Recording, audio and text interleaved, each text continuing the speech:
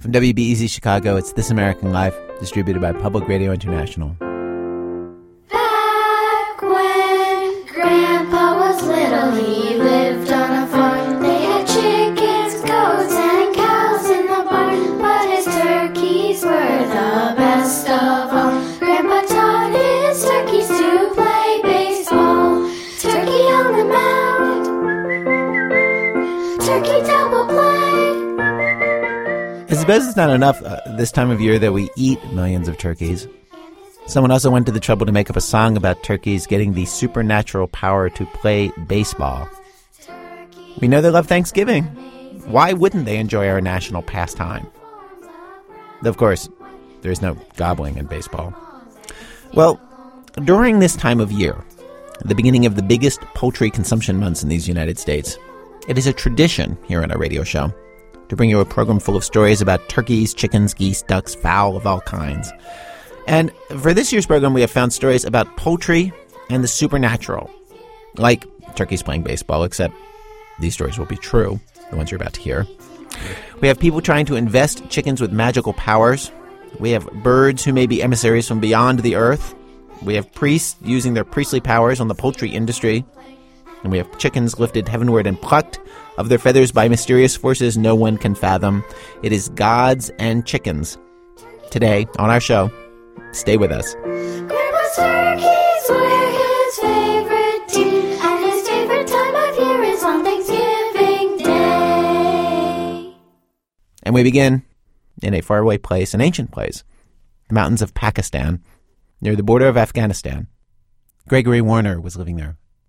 The story really begins with J.D., an Afghan guy I met in Kabul. The first time I met him, he tried to pretend he was from the States. He sounds really American. Let me play you this voicemail message he left me. Hey, Greg, this is JD. I'm calling from Afghanistan, man. Where are you? I sent you an email. Hopefully you'll read it. Thing is, JD kind of learned his style from the U.S. Marines. For 5 years, he was an interpreter for them. They also taught him how to shoot and how to dress. They even named him JD, short for Japanese dude. Japanese because they said he looked Asian. And dude because he's a dude. Ciao, bitch. End of message.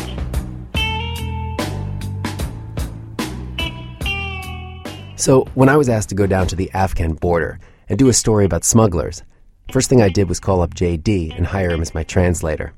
He'd stopped working for the Marines by then because he'd gotten married, and his wife said it was too dangerous. He was restless and up for an adventure. A week later, we were in Pakistan, driving a Toyota through the streets of his old hometown, Quetta. It's a town popular with smugglers because it's right on the border of Afghanistan and not too far from Iran. And it's in the middle of the mountains, almost impossible to control. JD wanted me to meet his uncle, an ex-smuggler named Ali. Actually, Ali wasn't really JD's uncle, more like a distant cousin, 20 years older. Back when JD was a little kid, Ali would run operations to Turkey or Malaysia, smuggling heroin or guns or illegal aliens.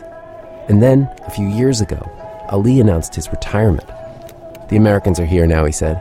The game's changed. When I meet Ali, he's grocery shopping in an outdoor market, but in this really commanding way. Like, he stands some 4 or 5 feet from each stall, points a long arm at what he wants. He says, 5 kilo rice, 3 Pepsi, 2 kilo raisin, send it home to my wife. And then he turns and strides to the next pushcart, his loose clothes swishing around him like Lawrence Fishburne in The Matrix. Ali wears dark glasses, and he lost one eye in a gun battle, an injury that looks like it pretty much definitely should have been fatal. I'm thinking that Ali's going to introduce me to some smugglers for my story, but Ali isn't so interested in that. Instead, he says he's going to go shoot guns in the mountains with some friends, and we're welcome to tag along.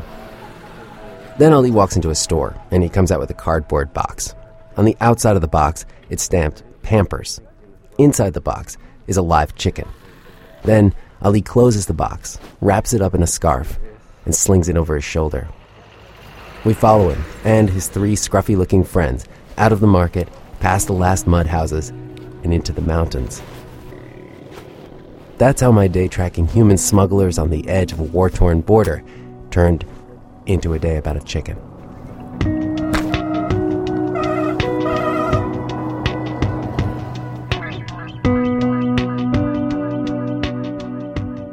What's with the chicken? I asked JD. And the answer is not what I expect. He tells me that Ali's old friend has been arrested and is in prison, and Ali wants to spring him out.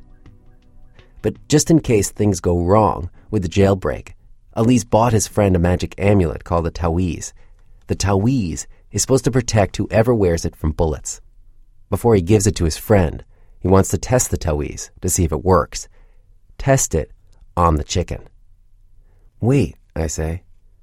We're going to put the magic amulet on the chicken and then shoot the chicken to see if it's invincible? Yeah, JD says.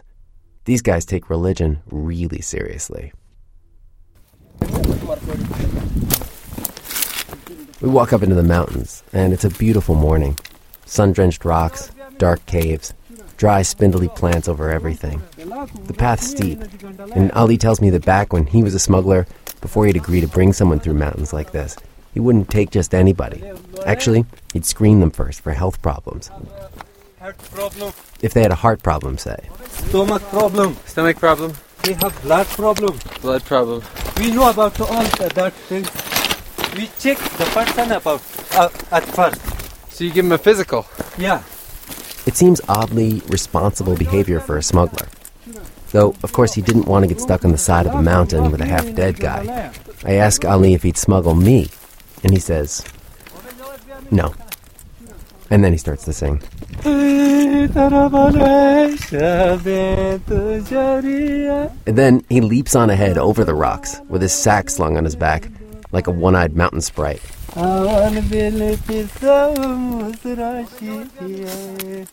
After an hour or two, we stop in a little valley with a clump of bushes nearby.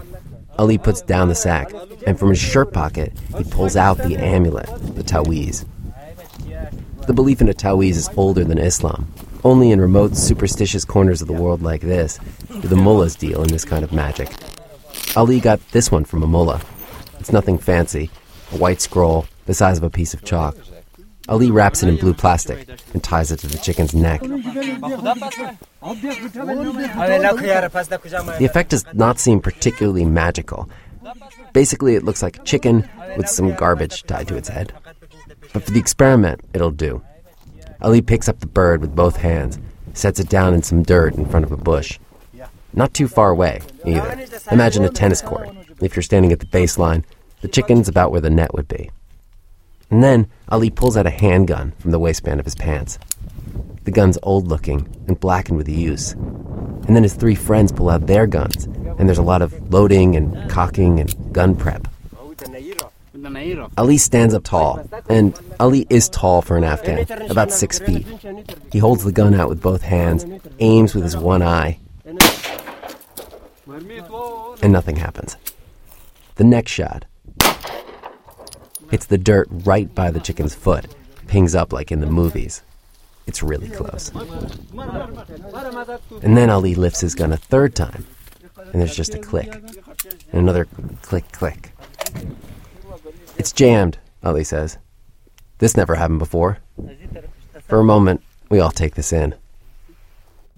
Then JD says, "Are you sure?" And he says, "Yeah, I used this gun to kill rabbits." And JD says, "Rabbits?" And Ali says, "Yeah, rabbits." And JD says, "You know, the Marines shoot that gun with one hand." And Ali says, "Yeah, no, this gun you have to shoot with two hands." And JD says again, "Well, the Marines told me." And Ali cuts him off, saying, "Hey, how much are the Americans spending on the Marines?" And JD takes the hint, and he drops the subject. And then Ali takes his whole gun apart, laying out the pieces on a flat rock. And all this takes a couple of minutes. Meanwhile, the chicken just sits and waits. And I'm going to go on a limb here on the radio and say that most sentient creatures caught in gunfire would run. And I'm sending little thought waves to the chicken, like, run, run. And this chicken is so just completely overconfident in this taweez. I think that taweez is working. I say maybe it's magic, and Ali just shakes his head like I'm crazy, like I'm the gullible one to believe too quickly in this taweez. We haven't finished our test. Maybe it made the gun jam, but Ali's got to be sure. If he's going to give this to his best friend, he's got to know it works. Finally, Ali fixes whatever was wrong with the gun. The spring got caught on something. He doesn't know why. He reassembles the gun, and then he fires again. And then he fires a fourth time. And the chicken is still not dead. And Ali looks surprised. How is this possible, he says. We still haven't hit it. Really? How is this possible? Next, Ali's friends each take their turn. That's 3 more misses. Ali shoots one last time, and again, it pings in the dirt.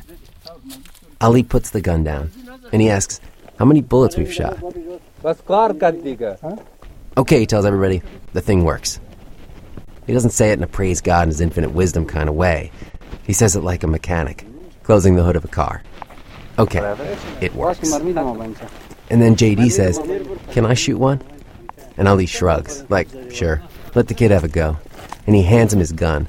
And JD lifts the gun with one hand, like the Marines taught him, straight out in front. And he aims, and he squeezes off a shot.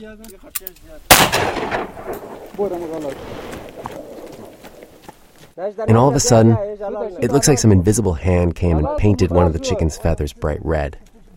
And then that red spot gets bigger. We all look at Ali. No one moves, not even the chicken, and it's bleeding. We watch Ali pull out his pocket knife. He strides with long steps over to the chicken, not happy at all. He grabs the chicken by the head and cuts through the blue plastic around its neck with one slice. Then he fishes out the tawiz and he chucks it into a bush. With the next stroke, he slices off the chicken's head. Later, JD tells me that Ali spent $1,700 on that little scroll. But right now, JD's excited. He's saying, where'd it hit? Where'd I hit him? And Ali says, the chest. You hit it in the chest. He digs out the bullet with his knife, and he says, this bullet has come from the U.S. government. And I'm not sure exactly what he meant by that, but it didn't sound good. JD, on the other hand, is doing a happy dance, still holding the gun. And then JD starts laughing, and he says, look, he's eaten the heart. You just ate the heart? Yeah. Ow! Anyway, after that, there isn't much to do but eat the chicken, the regular way. We gather brushwood, make a fire in the mouth of a cave, stick the chicken on a stick, and roast it. Extra crunchy. And Ali chats with the guys like he's trying to forget the whole thing. They don't talk about amulets or guns or Marines. Most of the lunch he just makes fun of me. Look, he's skinnier than I am, he says. He's so skinny, he'll be dead in 15 days. Look at him, he says. He eats too fast.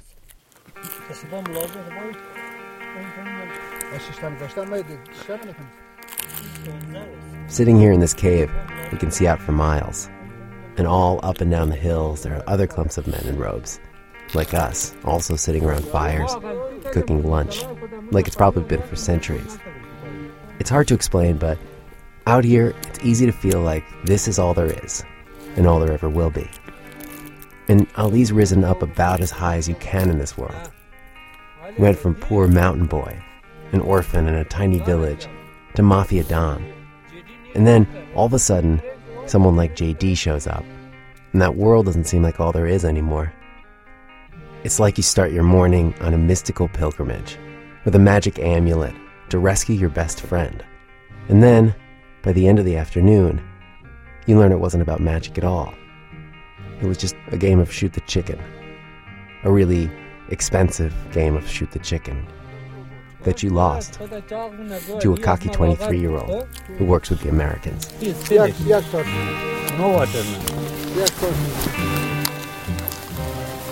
Gregory Warner is a reporter based in Philadelphia.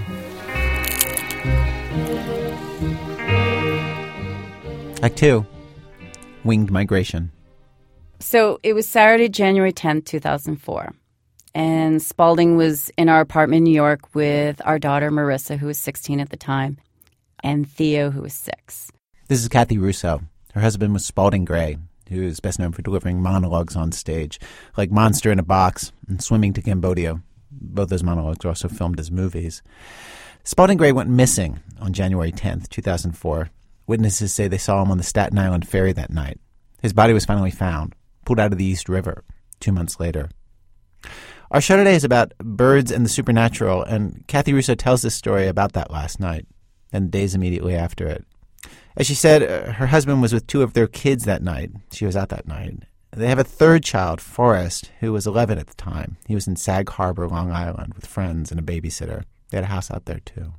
Spalding had dinner with the kids, and then it got to be about 7 p.m. He said he was going to meet an old friend. And Marissa goes, "Oh, that's fine. You know, I'm here. I can watch Theo." And he went out. And about an hour and a half after that, he called, check in on the kids.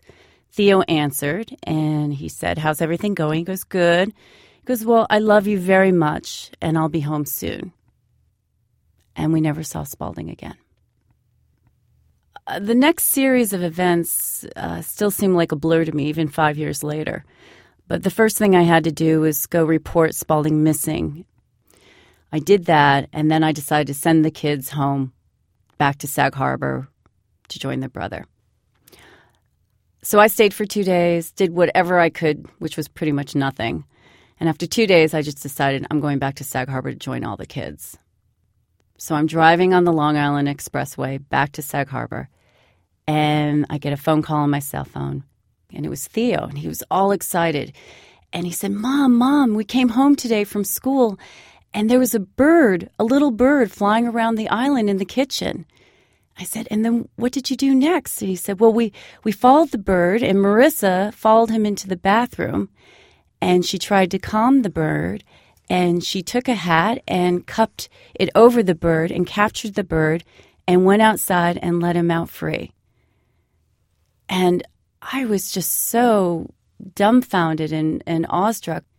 The first image that came to my head when he said that there was something, a bird in particular, circling over this island, was I thought of Spalding and how for the last 2 years he had obsessively circled around that island, talking to himself, just circling in total anguish.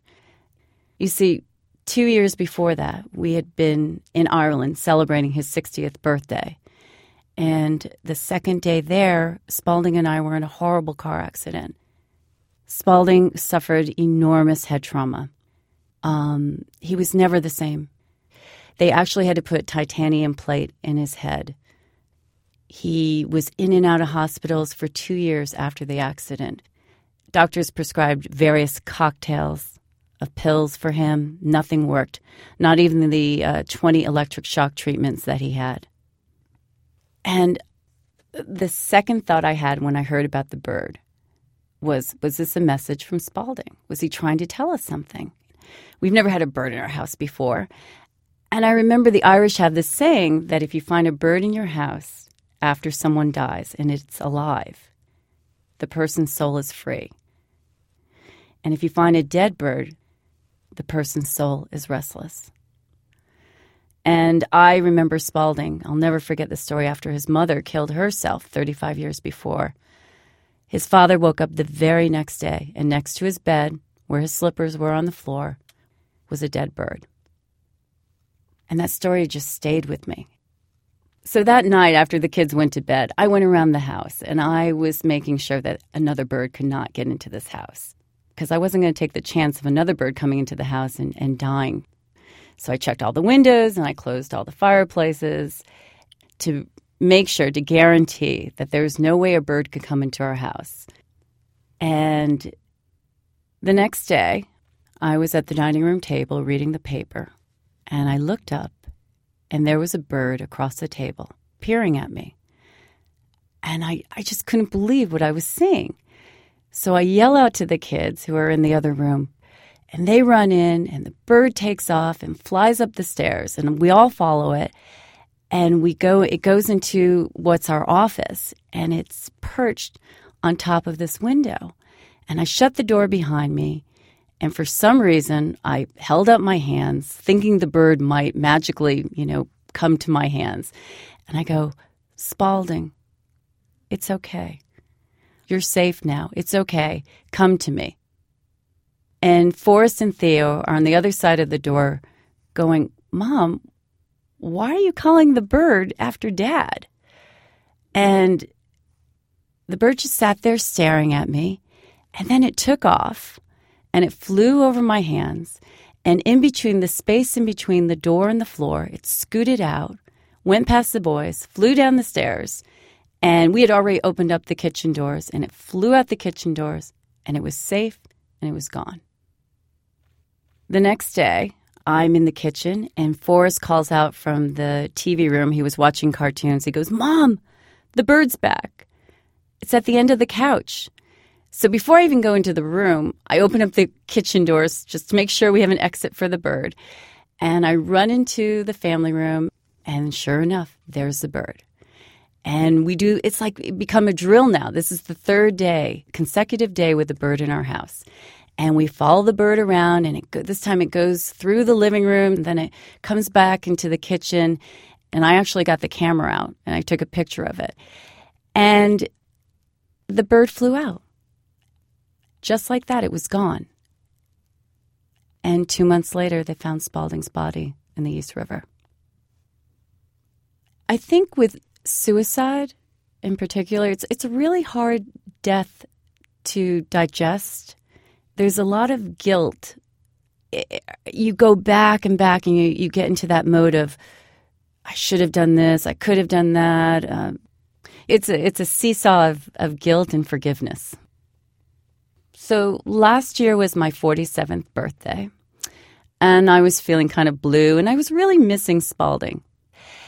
And I went on this bike route that the two of us used to take together, and it ends up by the water. And just before I got to the water, I saw this little brownish gray bird sitting on the side of the road, just like the one that we had in our house.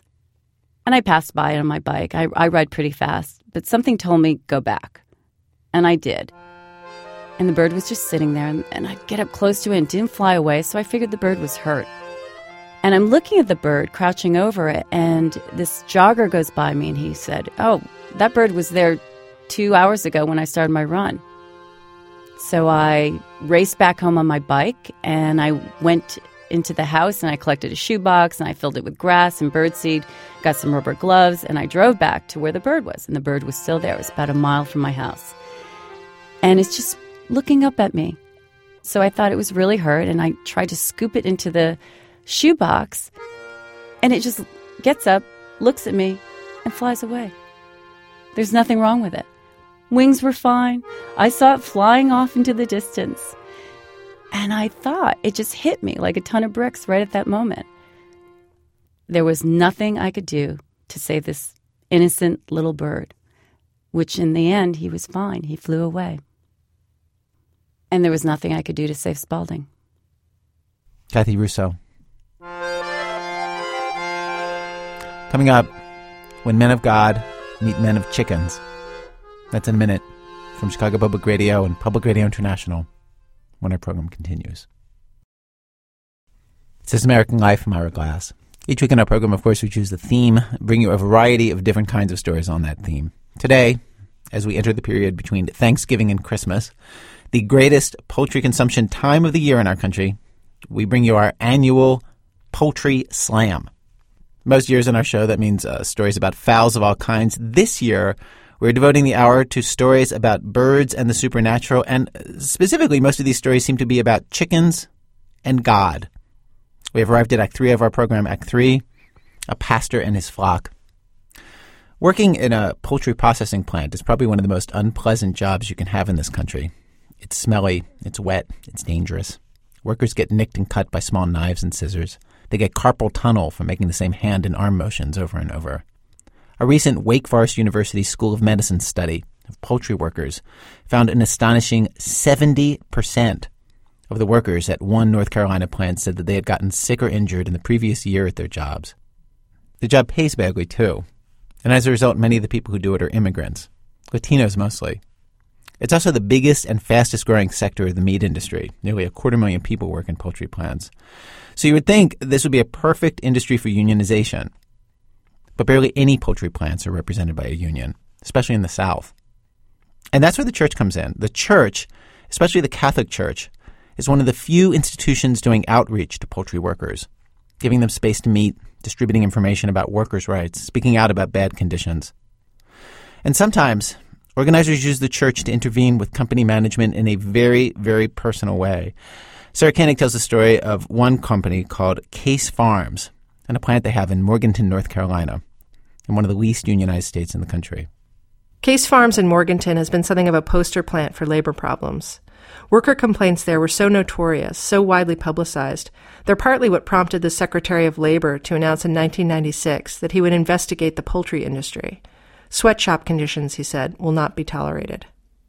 In 1995, 3 young workers got mad about conditions at Case Farms. They were being denied bathroom breaks, they said, and the speed of the production line was dangerously fast. They went to talk to a manager named Ken Wilson. He told them they either had to go back to work or leave the plant. When they didn't move, he had them arrested. We had no choice but to do what we did, he told the Charlotte Observer. The workers responded by doing what poultry workers never do, voting in a union. The company fought that union for 5 years, never giving it a contract, until finally in 2001, the union just pulled out. 4 years later, in 2005, the workers tried again. And again, one of the central figures in the plant's anti-union campaign was Ken Wilson, the manager who called in the police in 1995. He was director of human resources, but even more than that, he was the public face of the plant. I've had an opportunity to meet with him at the plant itself when we're negotiating about conditions. Francisco Riso is director of the Western North Carolina Workers Center, which advocates for poultry workers. And I think the last meeting was talking about why they shouldn't wage this anti-union campaign if the workers wanted to have a union. Mm-hmm. But his position was very, very clear that, the company would be willing to spend any amount of money to keep the union out. Was it overt? He would just say, look, he literally would say, we are willing to spend any amount of money to keep this union out? Or was it more oblique than that? Pretty overt like that. I would characterize it like what you just said. Believe it or not. Wow. So there was no reading between the lines. It was just... No. That's pretty much what he said. We're ready to fight this until the end. When I reached Ken Wilson on the phone, he's just as direct with me as he was with Francisco. Here's what he thinks of labor unions. They're just a competing business. To make money, they need members. And the way they get members is by convincing workers that they're being mistreated.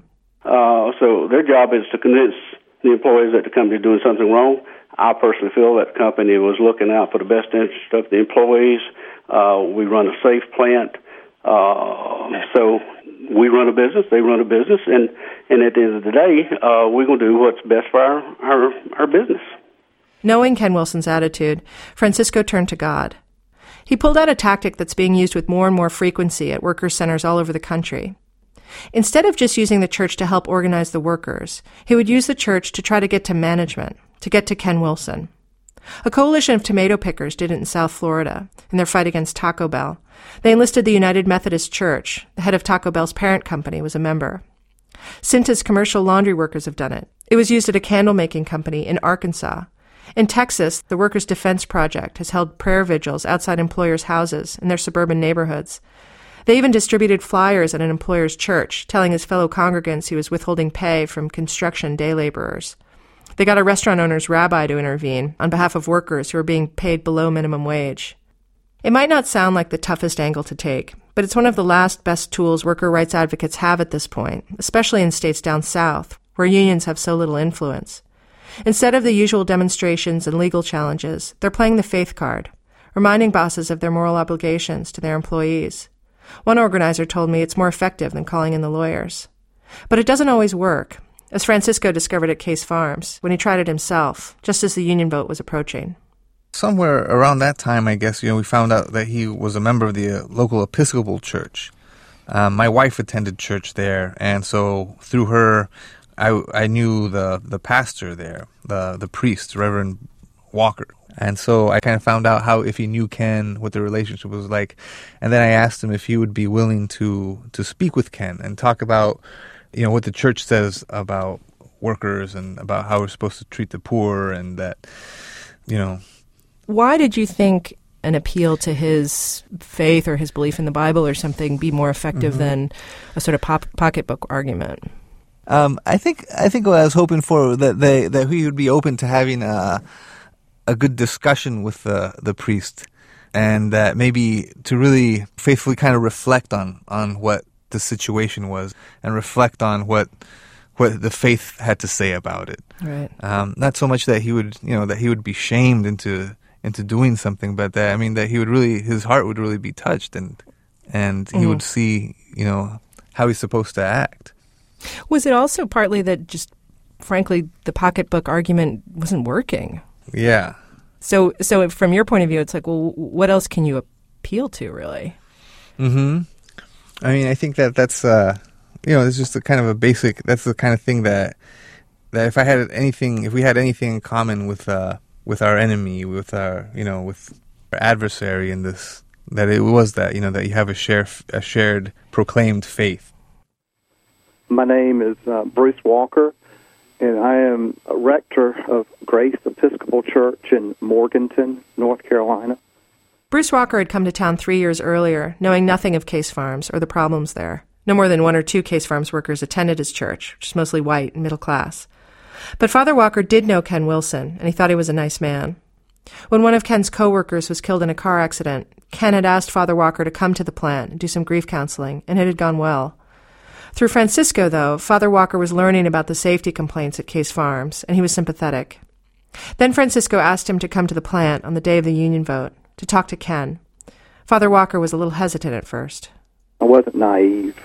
I knew that doing that the possibility of it not going well, turning out well, was there. Mm-hmm. And there would be possibility of alienation down the road, and I didn't want that. And when I went that morning, it was pretty early. I saw Francisco. He introduced me to some of his coworkers and friends, and I did see Ken there. And I went over and spoke to Ken and told him I was there to be supportive of this process. And I did suggest to him that if I could be helpful in mediation, I would be glad to do that. And he had told me before that he was interested, too, in the rights of the workers and their safety. And I told Ken, I said, I don't see there's any difference in that idea. I think everybody here wants the workers to have a safe place. I don't know that we have the same road or the same method of doing that, but he listened, and he was nice enough with me, but I could tell he was flush. All the signs were there that I'd stepped into it big time. I got the distinct feeling that he wished I had not been there that day. I was walking out the front door of our plant. Going across the street, we have another small office across the street. Ken Wilson remembers the whole thing a little differently, as a more casual meeting. And he was walking down the street, and we just happened to run into one another. Were you surprised to see him there? Oh, yeah. Ken also remembers their conversation a little differently. He says Father Walker told him he had mixed feelings about being there that day, since he had parishioners on both sides of the union issue, Ken and another guy, and that he was there to support both of them. He said that, he would be willing to mediate or to do what he could to bring the groups together. And, of course, I explained to him that it was an election, and in an election you would have a winner and a loser. And at the end of the day, it would be left up to our employees to make that decision. It's not so much what Father Walker said that day that bothered Ken. It's how the whole thing looked. I would, under the circumstances, I would rather that he not have been there, but I guess the only word that would describe it would be disappointed. What was disappointing about it? Just his presence. Did you read it as in support of the union? I would think from anyone else's perspective, they probably would have felt so, yes. You're saying that the way it looked was as if your priest had come in favor of the union. Exactly. I see. It doesn't look great for a manager's priest to be showing up on. kind of a poor reflection on the manager, isn't it? maybe I should up my tithe. What do you think? Did you say up your tithe? Yeah, right. Well, precisely. Do you think the church?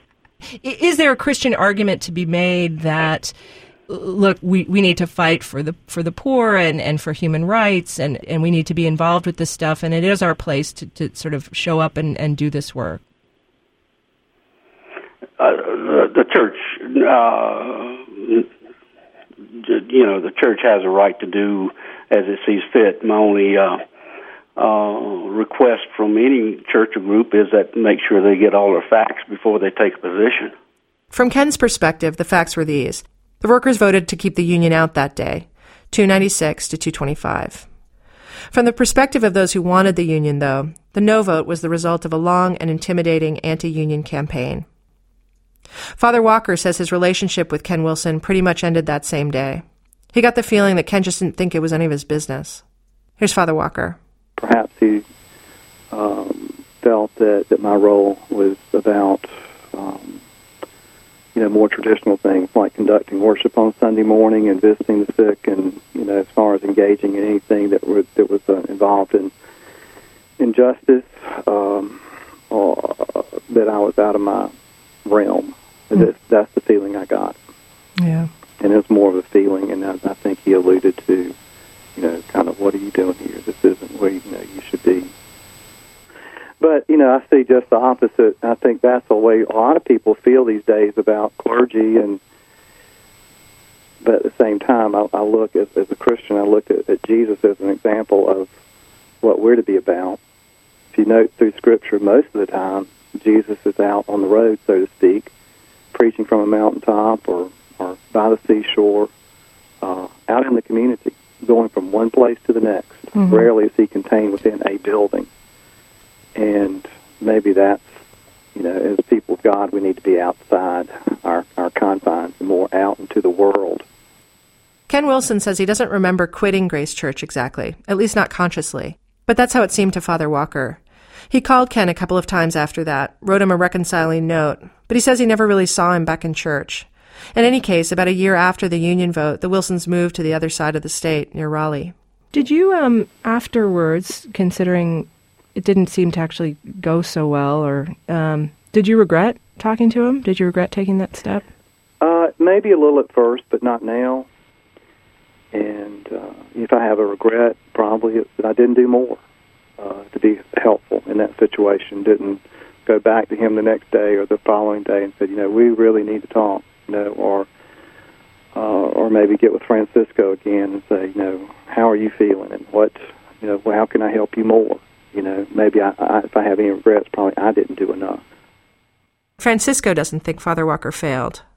Maybe he didn't change Ken's mind that day, but who knows? In a year or two, it could sink in. The Case Farms fight is still going on. The workers haven't given up. They're still talking about unionizing. Right now, they say the company is trying to fire about 100 employees unfairly, including many experienced workers, in order to deny them benefits, or just get rid of people who tend to complain and organize. Francisco and a church deacon met with 2 newer managers at the plant recently to talk about the firings, but they didn't get anywhere. So now Francisco is trying to find out where these managers go to church, to see if their priests will talk to them. Workers at Case Farms are pretty pessimistic at the moment, Francisco says, and it's easy to see why. But he himself isn't. He believes people are basically good, which means the union-busting manager is always just a conversation away from conversion. Christianity is full of examples like that, he says. Think of Saul, who persecuted Christians until a vision of Jesus blinded him on the road to Damascus. After that, he was Paul, the apostle. Sarah Koenig. She's one of the producers of our program.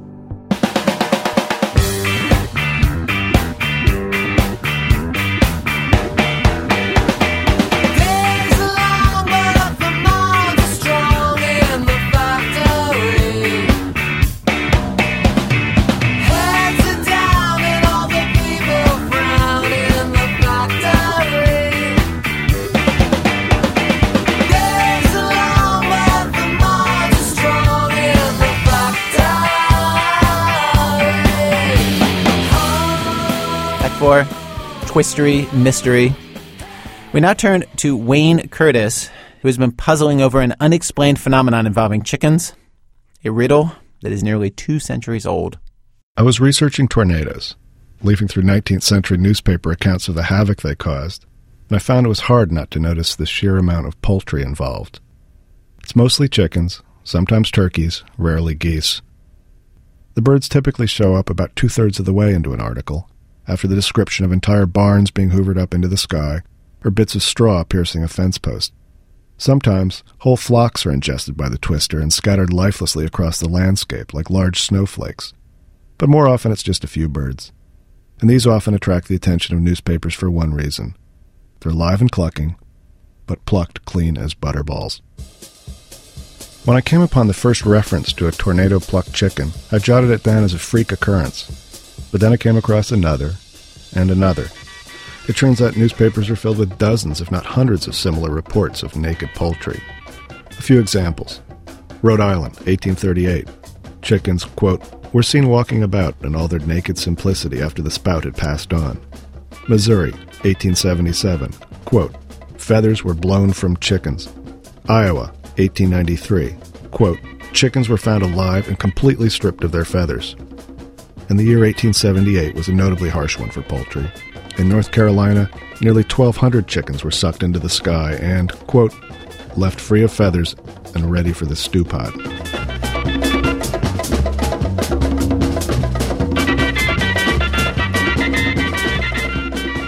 If you were living in the 19th century and you wondered what a vengeful god looked like, a tornado would have been a pretty good representation. It had that whole finger of death thing going on, descending from the sky and randomly smiting and destroying. But this was a god given to occasional whimsy. A tornado would take a house and reduce it to splinters, but deposit a woman still in a bathtub atop a tree. Or it would take a chicken, strip it of its feathers, and set it free. In 1842, a pioneering meteorologist in Ohio named Elias Loomis decided that naked chickens were not just a curiosity, but a key that would unlock the secrets of tornadoes. At the time, virtually nothing was known about tornadoes. What caused them, how fast their winds could go, what was going on inside of them. Loomis figured that if he could calculate the speed at which wind blew off a chicken's feathers, he would have the first scientific estimate of the wind speed inside a tornado. So he loaded a freshly killed chicken into a 6-pound cannon, pointed the gun skyward, lit the fuse, and stood back. The cannon roared. The feathers soared to a height of 20 or 30 feet at a velocity Loomis estimated to be 341 miles per hour. He carefully examined the evidence and found the feathers had indeed been plucked clean. The only problem was with the chicken. It had been blown into small fragments, quote, only a part of which could be found, Loomis wrote. And so, no scientific conclusions could be drawn.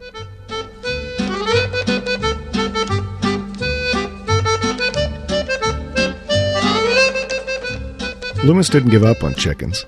He still believed they held some of the secrets to tornadoes.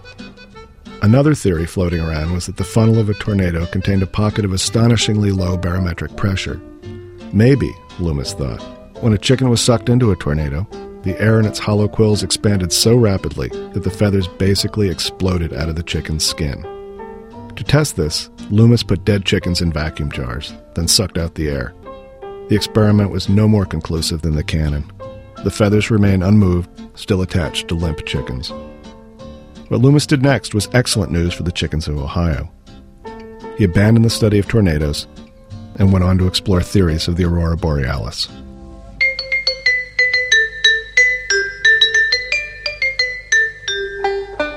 After that, weather researchers pretty much ignored poultry for more than a century. Then, in the 1970s, there was a minor eruption of renewed interest in tornado-plucked chickens. In part, we can thank the Atomic Energy Commission for this. They wanted to make sure that nuclear reactors were being designed to withstand the worst possible tornado.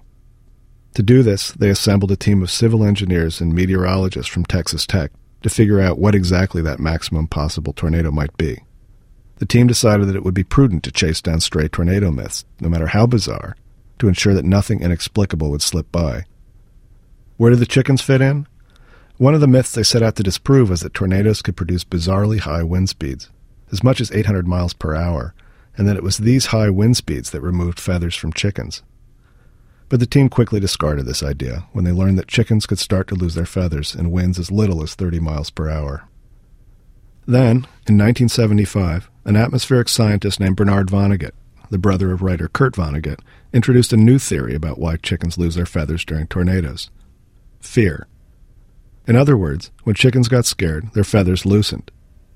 In a paper he published entitled, "Chicken Plucking as a Measure of Tornado Wind Speed," he said, quote, "Possibly this may be a mechanism for survival, leaving a predator with only a mouthful of feathers and permitting the bird to escape."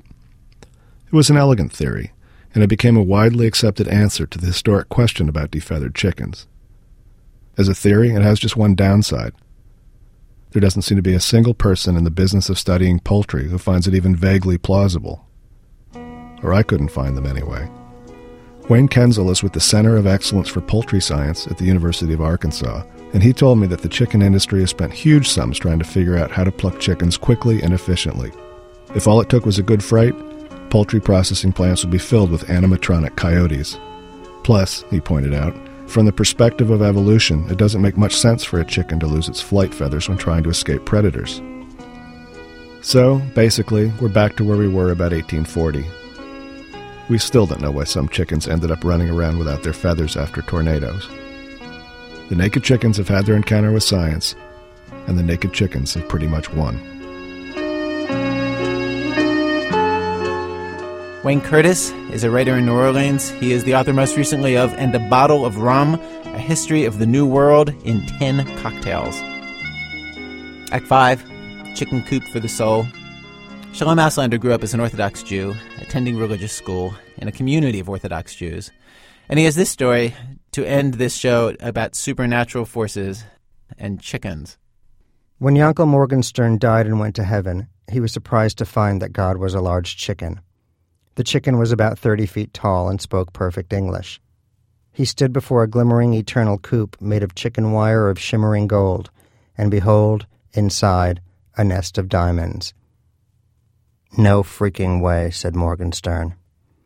"You know," said Chicken, "that's the first thing everyone says when they meet me. No freaking way. How does that make me feel?" Morgenstern threw himself at Chicken's feet, kissing his enormous holy claws. "Hear, O Israel, the Lord is your God, the Lord is one," Morgenstern cried out. Chicken stepped back and shrugged. He said, bobbing his enormous head.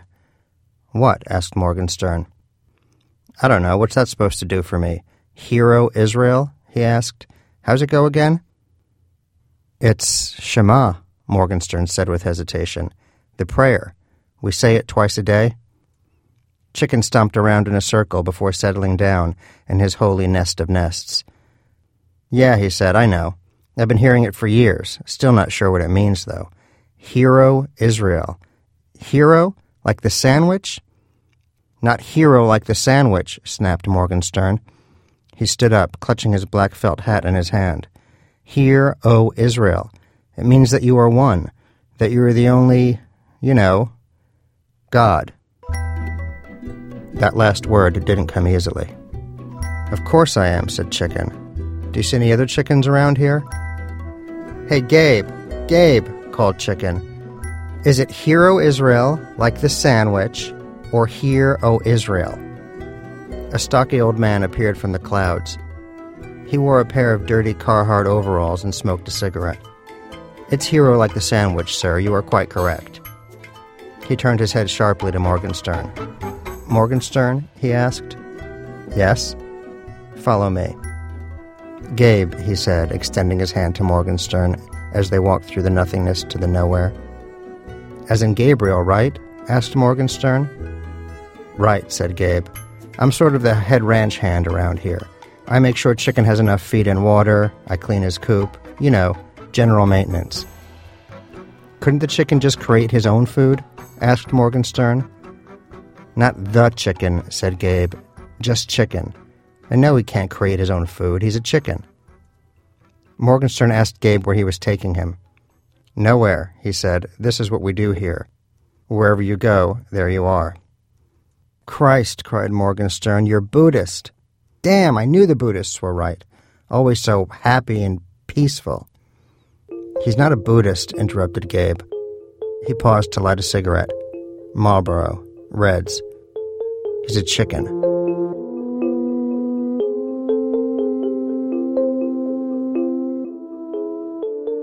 I need to go back to Earth, Morgenstern blurted out. Earth? Why? Morgenstern turned to face Gabe. Let me tell them, Gabe. Please, let me tell my family, just my family, Gabe. He's a chicken. Not Hashem, the one true judge. Not Adonai, the Lord Almighty. Oh, the years I wasted. Let me tell them so they don't have to jump through the hoops I did, trying to please some maniacal father who art in heaven. 9 children, Gabe. 9 full, happy, worry-free lives they should have. Let them drive on Saturday. Let them eat bacon. Let them get the lunch special at Red Lobster. McDonald's, Gabe. Do you have any of those fries up here? Do you? What does a hamburger with cheese taste like? Please, let me tell them, Gabe. Gabe took a long drag from his cigarette and shook his head. They won't listen, he said. I've tried telling a few myself. But you want to go back to Earth? Go. Go back to Earth. Morgenstern hugged Gabe tightly. Don't you have to clear it with the chicken? Not the chicken, said Gabe. Just chicken. And no, I don't. Chicken doesn't care either way. He flicked his cigarette butt off to the side. He gets his feed in the morning, and his droppings cleaned in the afternoon, and that's all he really wants to know. I'll see you in a couple of years.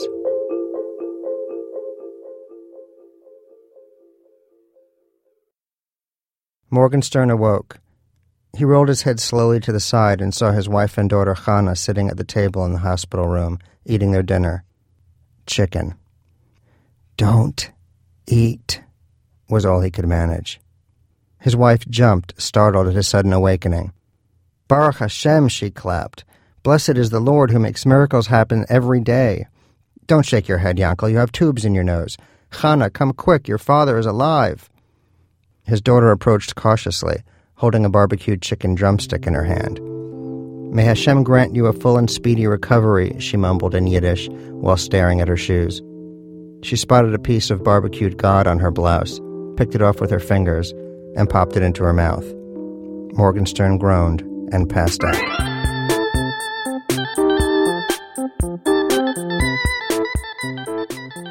Friday afternoon, he was back home in his very own bed. He decided to put off telling his family about chicken until he was out of the hospital. He would tell them tonight as they gathered around the Sabbath table. He would speak to them the word of chicken, and they would be freed. Maybe jump in the car afterwards, catch a movie. When the sun had finally set and the Sabbath had finally arrived, Morgenstern pulled himself into his wheelchair, took a deep breath, and rolled himself into the dining room. His wife had set the table with the good tablecloth, the good silverware, and the good glasses. He watched her light the good Sabbath candles, covering her face with her hands and silently praying to a God who wasn't there.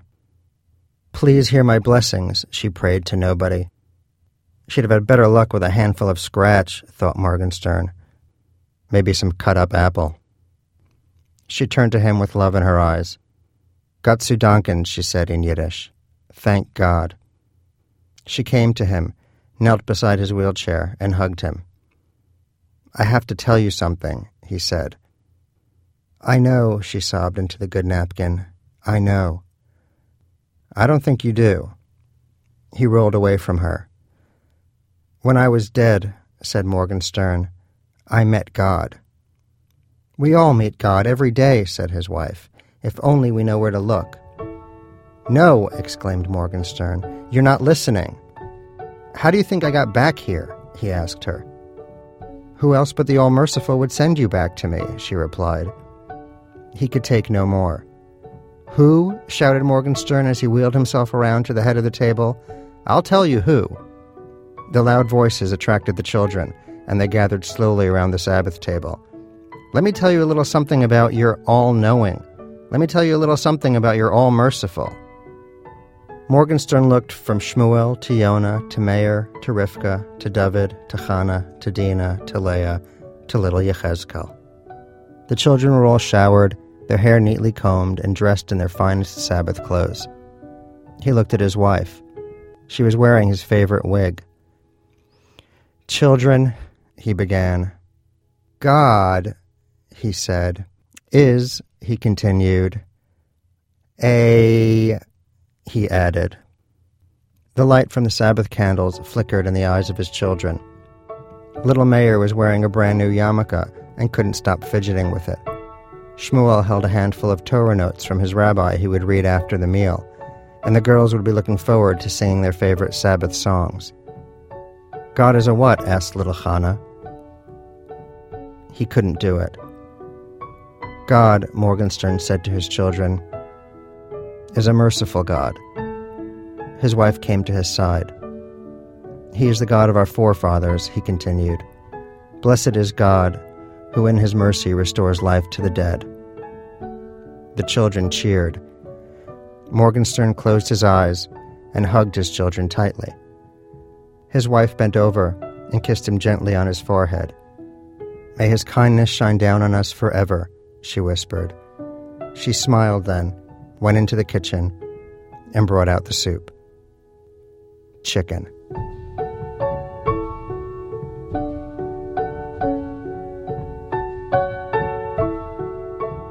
Shalom Alsander. The story first appeared in his book, Beware of God. Little birdie, won't you sing to me a song? Got a short time to stay here and a long time to be gone. Well, our program is produced today by Sarah Koenig and myself with Alex Bornberg, Jane Feltus, Lisa Pollack, Robin Semi, and Alyssa Shipp and Nancy Updike. Our senior producers, Julie Snyder. Production help from PJ Vogt and Aaron Scott. Seth Lynn's our production manager. Music help from Jessica Hopper. Special thanks today to Tom Grzoulis, Mike Hewlett, Joseph Miner, David O'Brien, Susan Squire, Ed Reif, Anita Grabowski, John Feach, Christina Sinsoon, Rachel Townsend, and Bob Ford. This American Life is distributed by Public Radio International. WBEZ Management Oversight for our program by our boss, Mr. Troy Malatia, and call him sentimental, call him crazy.